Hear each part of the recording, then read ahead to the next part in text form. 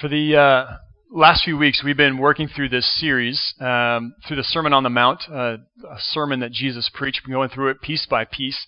The last couple of weeks, we've been working through the middle of it, where Jesus is talking about what it looks like, or the ways that we grow as disciples, the ways that we practice following Him. So, for those of you here a couple weeks ago, 2 weeks ago, we were with this, Jesus said, when you practice your generosity. And so we talked some about practicing generosity and how that helps us become more like Him. Then last week we talked some about prayer, about praying sincerely, simply. As Jesus talked about this as a way that we grow closer to Him. This week we're going to be talking some about fasting, about skipping meals, but also too, more specifically about how practice makes perfect. How practicing following Jesus is what He is after in us. I've been thinking about it some this last week and about some of the crisis that's happening in our world right now, where society has walked away from kind of an overarching idea of right and wrong, and to now it's pretty much up to whatever you think. Right and wrong is whatever kind of you think it is, as long as you're not hurting anybody else. And I see how people use that, and the idea of what's right and what's wrong seems to be constantly moving and shifting. I see politicians who grab onto that, of what's right now, or what's right for their career, for their political advantage, and they're politicizing right and wrong in our culture just to get elected in the next term. I see all sorts of things like this, and I see people in our communities who are looking for guidance, like, what is right? How do I live? What's the best way to go about life? I see some people trying to fill holes in their lives with the idea of, meaning, and I feel these holes or this emptiness, and I see people trying to fill it up with things like sex, like addiction, more stuff, more money, more success. I see all sorts of things trying to fill these things up. Not only that, but then all this fits under this larger category of medicating ourselves, of addiction, stuff like that. And then trying to take this edge off, this nagging sense that there's supposed to be more to life, and that we are actually meant for more. My worry is that as a church, that maybe we aren't helping each of you enough to know or to give you answers on how do we live our best life? How do we live life the best way?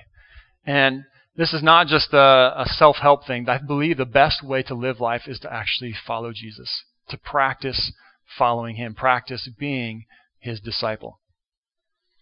I was thinking about it too, about how as a church, sometimes churches, or maybe like outside of churches, you can get the idea that being a Christian is basically avoiding the big sins, avoiding the big ones, and just trying to live your life the best you can, keeping your nose clean.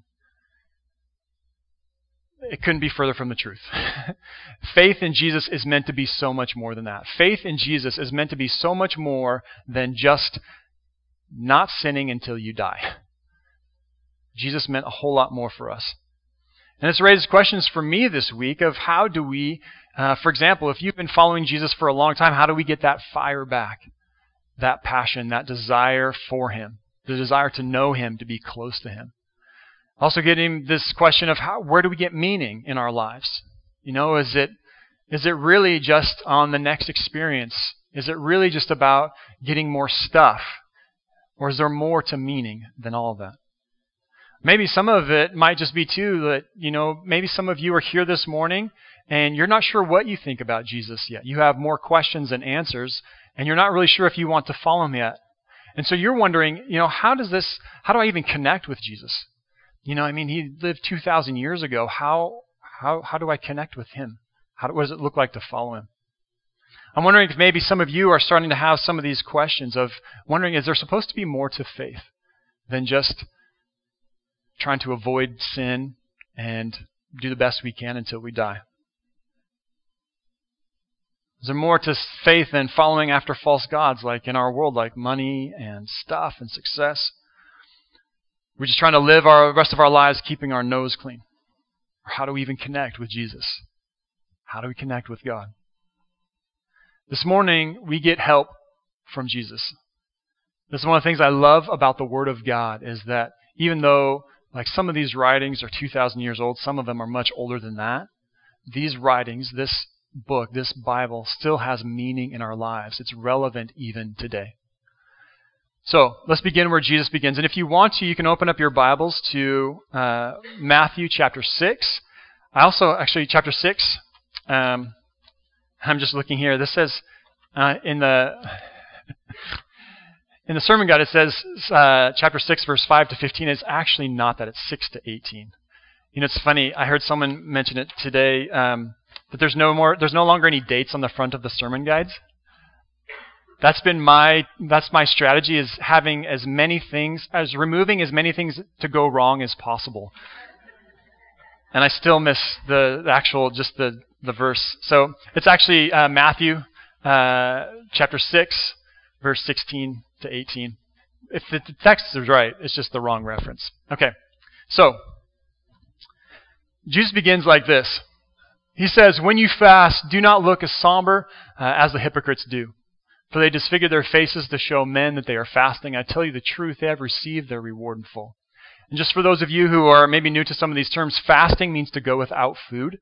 There is a religious practice, a way of keeping our attention on God, trying to kind of put our body, to discipline our body so that we grow in our own discipline, but also a way to control our body so that we can get closer to God.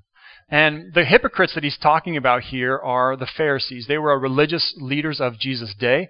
They were like the holy rollers of Jesus' day. They were like the really high and mighty pastors of his day, which is pretty convicting for me as I think about it. I don't want to be like them.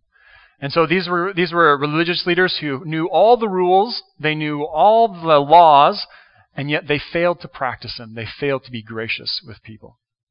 And so Jesus is saying, when you practice your fasting, don't do it like they do. So he says, don't do it like them. And then he says, here's how you should do it. But when you fast, when you go without food, put oil on your head and wash your face. That was, in the ancient world, that was a way of taking care of yourself. It's kind of like have a shower, wash your hair, use conditioner, use soap and lotion, look your best.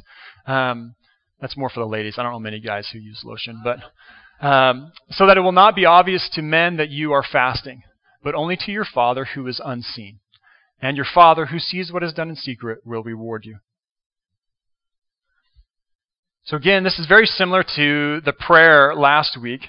Jesus is encouraging his followers, his disciples, to fast sincerely and discreetly, not making a big show of it to get a lot of attention. He says, if you'll do it this way, then you'll be rewarded.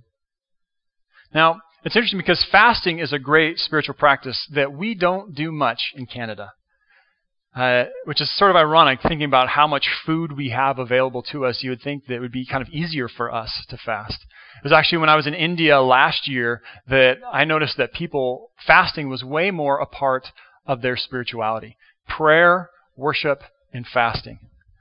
And I'd say here in Canada, a lot of our spirituality is prayer, worship, and Bible study. And so fasting doesn't make it as much on the list. And so here's just some things. And as actually I was talking with a friend of mine, he's saying, it'd be great to have even just like a practice of getting together as a group to explore, to learn about fasting, because we don't do it very much. And so here's some helpful things. Here's how fasting helps us. All right. First of all, it trains us personally. Fasting is a way to train us. It kind of helps us take our appetites, whether it's an appetite for food, or if it's an appetite for pleasure, or if it's an appetite for laying around, sitting in your chair all day, whatever that appetite might be, it's a way of taking that appetite and getting under control. Getting ourselves under control, disciplining ourselves. We build discipline in ourselves so that when hard choices come, we have the discipline to do the right thing, even when it's not easy. Maybe even it's not what we would like to do. So it develops discipline in us and helps us to choose our response to things happening in the world around us.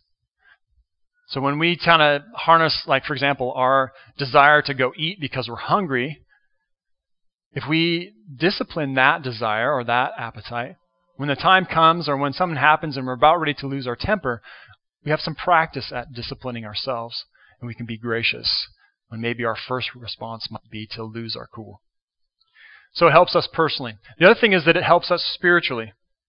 Fasting is a lot like prayer. It's a way of connecting with God. Oftentimes people will pray and fast for God to do something. So right now I know of, for example, the president of our denomination is praying and fasting for the upcoming annual meeting. Just praying that God would be present and that His work would be done there. So this is the thing for us to, as it's like kind of like a way of praying. I want to be careful here because sometimes we think of like, oh, if you need something, you pray. And if you really need something, then you fast to really twist God's arm. That's not how it works, okay? It is helpful. I think God will see our sincerity and see us fasting, but it's not a way that we don't actually twist God's arm. It's just a way of us coming before God, humbling ourselves even more, asking for God's help. So it helps us personally, spiritually. The other thing, too, is devotionally. It helps us kind of clear our minds when we're fasting. It helps us to be more able to hear God, and also to sometimes people, I think, when they fast, like a few days or a week or something, they start to have visions of God, and God can use that as well. I actually the way I eat, it's sort of like fasting, but I also notice like when we fast, our minds can be clearer. It may take like a little bit of getting used to it, but in the mornings, I haven't eaten for actually until the previous night at like 6, and so I don't normally eat breakfast in the morning. And I find that I'm actually clearer. Like I think better, my mind is sharper. And then after I eat breakfast later in the morning, like around 10 o'clock or so, 10:30, I actually realize that, man, like my mind gets a little foggy and I get even tired in the morning. So fasting can help us not only spiritually but also physically. All right. The thing is that now the next question some people have is, how do I fast? It's pretty straightforward. You basically skip meals. So that's fasting. You skip a meal. And some people some of you have been fasting for a while, or some of you eating is like it's not a big deal. Your blood sugar is pretty good. You're able to fast easily. That's fine. You just go skipping meals. Maybe it's a day, maybe it's 2 days, 3 days. Some of you might be thinking like, man, Jason, I can't imagine missing a meal. And I know what that's like. So maybe you start with just beginning. You start fasting, so you skip breakfast. Then maybe if you want to grow as fasting, you skip breakfast and lunch. Then maybe you skip like a whole day of meals and then eat the next day. This is just like there's lots of different ways that you can sort of take steps, get your feet wet in terms of fasting. The thing is, fasting is not just skipping meals for the sake of it. Sorry, I put this up here. Skip meals. The next thing is when we're fasting, we want to keep focusing on God. So when we're fasting, we're not just skipping meals for the sake of it. It's not like a great way to try and lose a few pounds, to fit into your the clothes that you bought for the summer or something like that. That's not really fasting is for. It does help us though if we keep using the fasting, if we keep reminding, like every time our stomach growls or man, I'm hungry, we use that to remind us to pray. Lord, please, I ask for your help in this, or I ask, Lord God, that you continue to grow me, or to continue to work in this situation. Fasting can be a constant reminder, even better than, say, like a time of prayer or something like that. But fasting reminds us to pray continually. The last thing I want to just mention here, this is sort of a how-to, is don't be surprised. So don't be surprised if if you feel like low energy. If you eat all the time, our bodies get used to that level of carbohydrate and glycogen, our brains and all that. Our bodies get used to that. And then if you miss one, your body says, whoa, what are you doing? And you can start to feel like kind of slow, like I'm foggy. But if you get used to it, things will get better. Trust me. The other thing too is when you break a fast, I've done this especially when I was younger. I would fast for like from the night of one day, all the next day, and then I'd eat breakfast on the next day. So if I would stop eating, say like Sunday night, I would eat nothing on Monday, and then Tuesday morning I would eat breakfast. And man, would I eat breakfast? Like stack of pancakes, eggs, everything. man, I was so miserable after that. So I encourage you, like, if you do fast, if you're getting used, like, kind of starting out with it, is when you start eating again, just kind of eat lightly, and then eat a small meal, and then over time, kind of start eating again, because it's pretty miserable. It can be pretty discouraging if you fast and feel pretty good, and think, okay, now great, I'm going to go eat, and then, man, you're miserable for like hours because if you're like me, you've eaten too much. All right, so those are just some of the how-tos. I give you some more in the bulletin, in the sermon guide. There's just this link here. There's to a sermon that I preached a year ago when I came back from India on fasting. If you want to, you can hear some more about the theology, more about like kind of the spiritual reflection on it. That was just over a year ago, so check that out if you want some more info on fasting. Also, too, there's some great books. I think there's even one in the library here. It's called Celebration of Discipline by Richard Foster. He goes to a covenant church in Castle Oaks, that's Paul's former church. And so Richard Foster, he's got a whole book on practicing or celebrating spiritual disciplines and a whole chapter on fasting and some thoughts and reflection on how to do that. All right. So, some information on fasting, but this morning I wanted to move actually to get back to the main point of what Jesus is teaching about. And so even though while he's saying fasting, and this is actually this idea of fasting, which is when you're fasting, it's actually the third example of Jesus' main point. His main point, when you zoom back out, is actually Matthew chapter 6, verse 1. His whole point is be careful not to do your acts of righteousness before men, to be seen by them. If you do, you'll have no reward from your Father in heaven. And then he goes on to talk about giving, prayer, and fasting. Okay? So the last 3 weeks, we've been unpacking these details, but really the big point, the main point here, is that we're careful about how we practice our righteousness. All right? Because the thing is, in chapter 5, before this, Jesus is talking about, he says, you've heard it said, thou shalt not murder, which is one of the 10 Commandments. And then he says, but I say to you, don't even be angry with your brother or sister. Don't even insult them or call them names. Because he wants our righteousness to be more than just keeping the law. Jesus desires more from us than just not killing each other. He actually wants us to love each other, to care for each other. All right, so I was looking at this week, and in the NIV, if you look carefully, it says, be careful not to do your acts of righteousness. And I was looking at it, and actually, it totally makes sense, but I actually kind of prefer the New American Standard Bible, which is NASB. I love how they say it here. They actually say, beware of practicing your righteousness. And I wanted to zoom in on that idea of practicing. Practicing means training. It means working at something over and over again to become better at it. And so we practice righteousness. We practice following Jesus so that we'll consistently or more consistently do what's right. And this gets back to what I was saying earlier about sometimes churches can give you the idea that following Jesus means show up at church on Sunday and then spend the rest of your life just trying not to do bad stuff, which has all sorts of problems with it. So I've been thinking some more about this idea of practicing and about this idea that practice makes perfect. Now, this proverb isn't exactly true, this saying that we have in our culture right now, practice makes perfect. And so I hear, or maybe you've heard different versions of it, sometimes I'll hear practice makes permanent. Sometimes I've also heard people say that good practice makes perfect. The point being is that if you practice something, that becomes permanent. So if you practice doing something the wrong way, then you might not get better. You just get really good at doing it the wrong way. I was looking at this quote from Michael Jordan this week, and he said, for those of you who don't know, maybe some of you are watching basketball right now, the Raptors. I know. I have to admit, I haven't seen one game yet.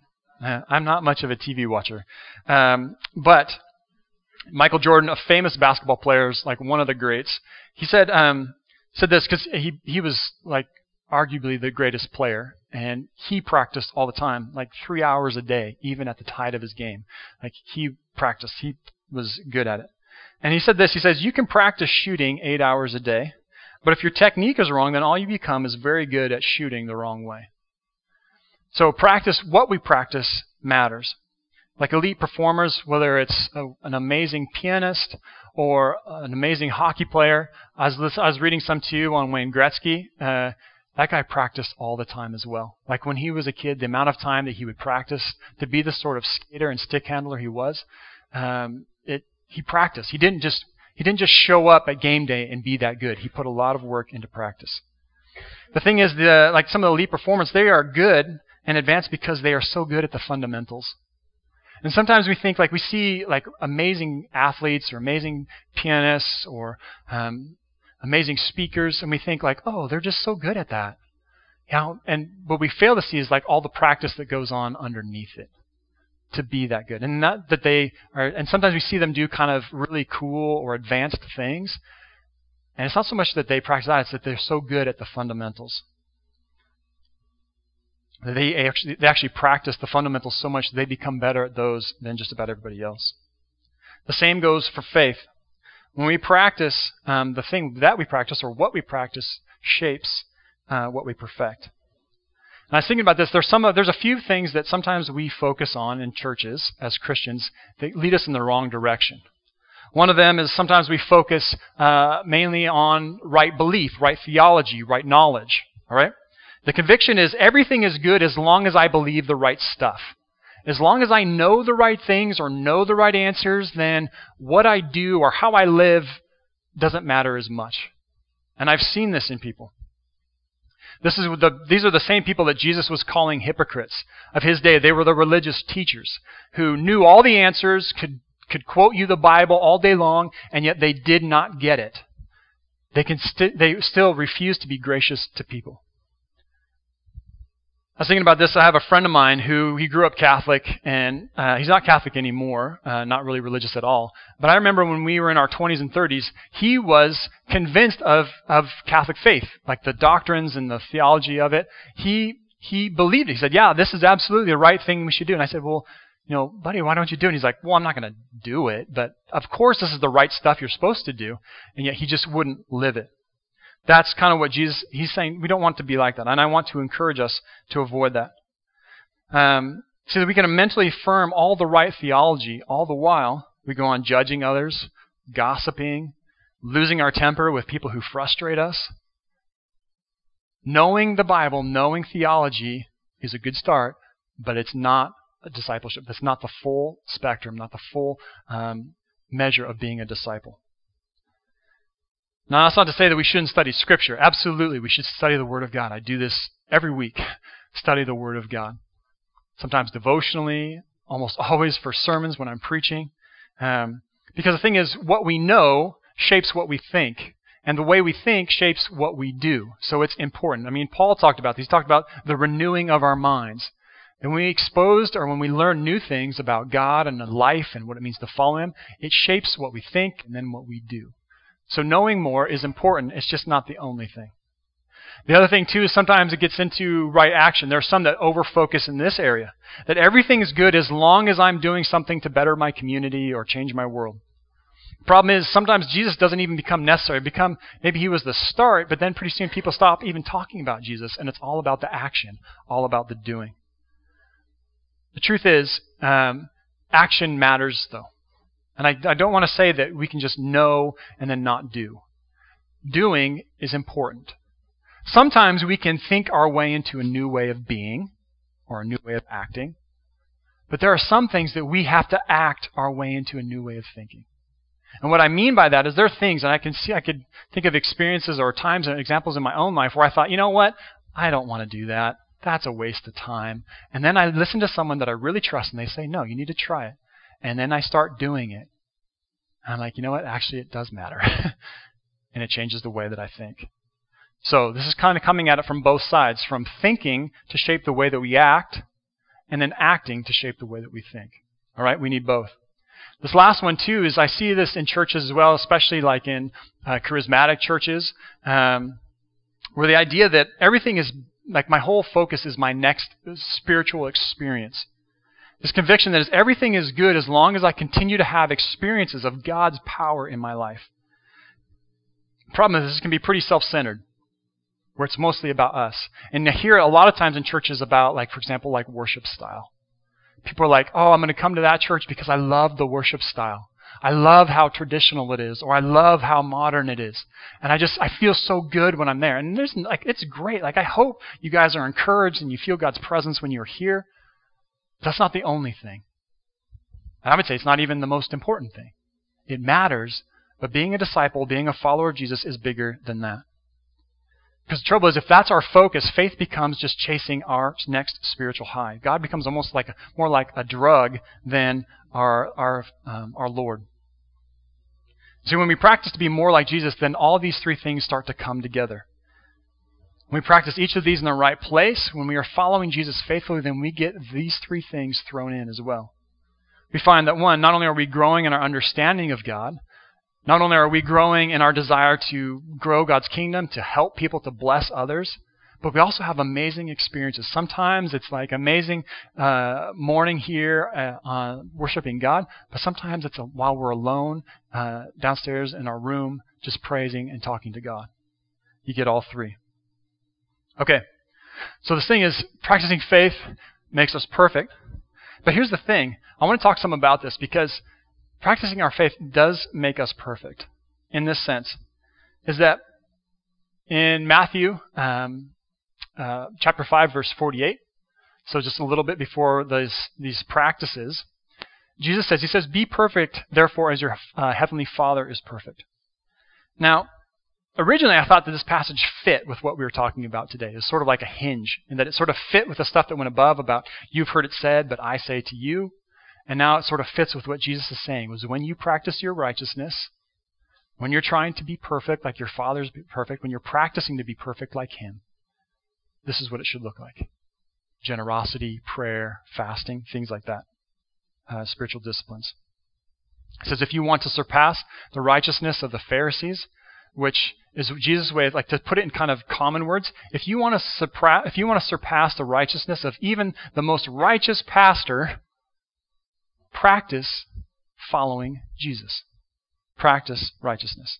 Then you'll be perfect like your Father in heaven is perfect. You get there not by trying hard not to fail, but by practicing how to succeed. All right. So we're going to talk some just real quickly about how we practice that righteousness. Now, sometimes we can misunderstand practicing righteousness as trying to earn grace. You know, we as followers of Jesus, especially in Protestant churches, evangelical churches like this, we hold grace high because God has saved us by grace. But then think about this saying that it was from a philosophy professor who was a Christian, a devout follower of Jesus, written some books. His name is Dallas Willard. And he said this. He said that grace is not opposed to effort. It's opposed to earning. Okay? His point is that effort is a natural and good response to God's grace. God has been gracious with us. He has given us, through the death of His Son, through our Lord Jesus, He has given us this chance at a new life and a relationship with Him and a life that goes on forever. He's just given it to us.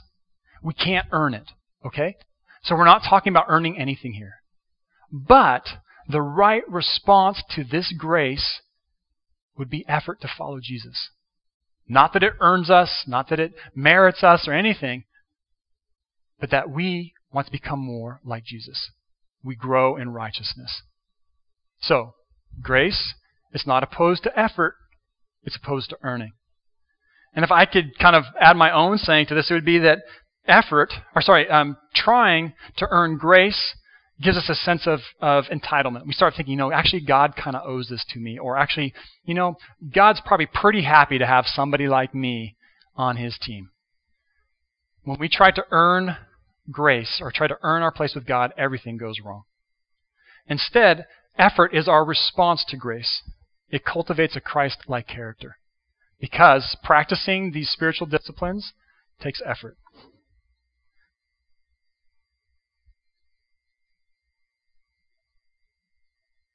I was thinking something about this week about my son Corbin, and I asked him if I could share this, and he said, yeah, it's okay, Dad. He just this year started playing soccer, and he is really hard on himself.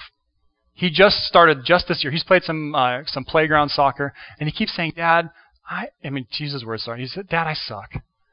And I said, well, Corbin, you just started this year. And he said, Dad, I know, Dad, but I'm horrible. Like, I can't do all the stuff that all my other teammates can do. And I said, well, Corbin, they've been playing for like 5 and 60 years already, and they've been practicing. You haven't been practicing. And so my point, and I keep trying to talk with him about it, my point is that sometimes we do this as Christians. We think, I'm a Christian now, but I keep messing up. I keep sinning. I try as hard as I can with my willpower to resist the temptation, and then I fail. And then I ask for repentance, and then I go a little while, and then I fail. Jesus never meant faith to be like that. He wants us to practice following him, so that we get better at following him by doing the right things, by practicing at them. Practice reading Scripture. Practice praying. Practice fasting. Practice things like solitude. Practice things like silence. Practice things like gathering together on Sundays to worship. Practice them. Then we will grow. It will begin to change our character. We'll be transformed from the inside out. So, I wanted to share just a couple things that how we can grow. Now I'm going to kind of arrange these from easiest to hardest, okay? The first one is come on Sundays. Gather with your church family here. This is a spiritual practice. This, depending on your stage in life, if you've got little ones, takes some effort, I know. But gather on Sunday. Gather to meet with other followers, to encourage, to praise God, to pray, to hear the sermon. Gather on Sundays. If you take on this spiritual practice, not like, I do it when the weather's, if the weather's too nice, then I don't go because I'd be outside doing something. If the weather's too bad, then I don't go. If the weather's just right, then I go. Get rid of all that. Make it a practice to come.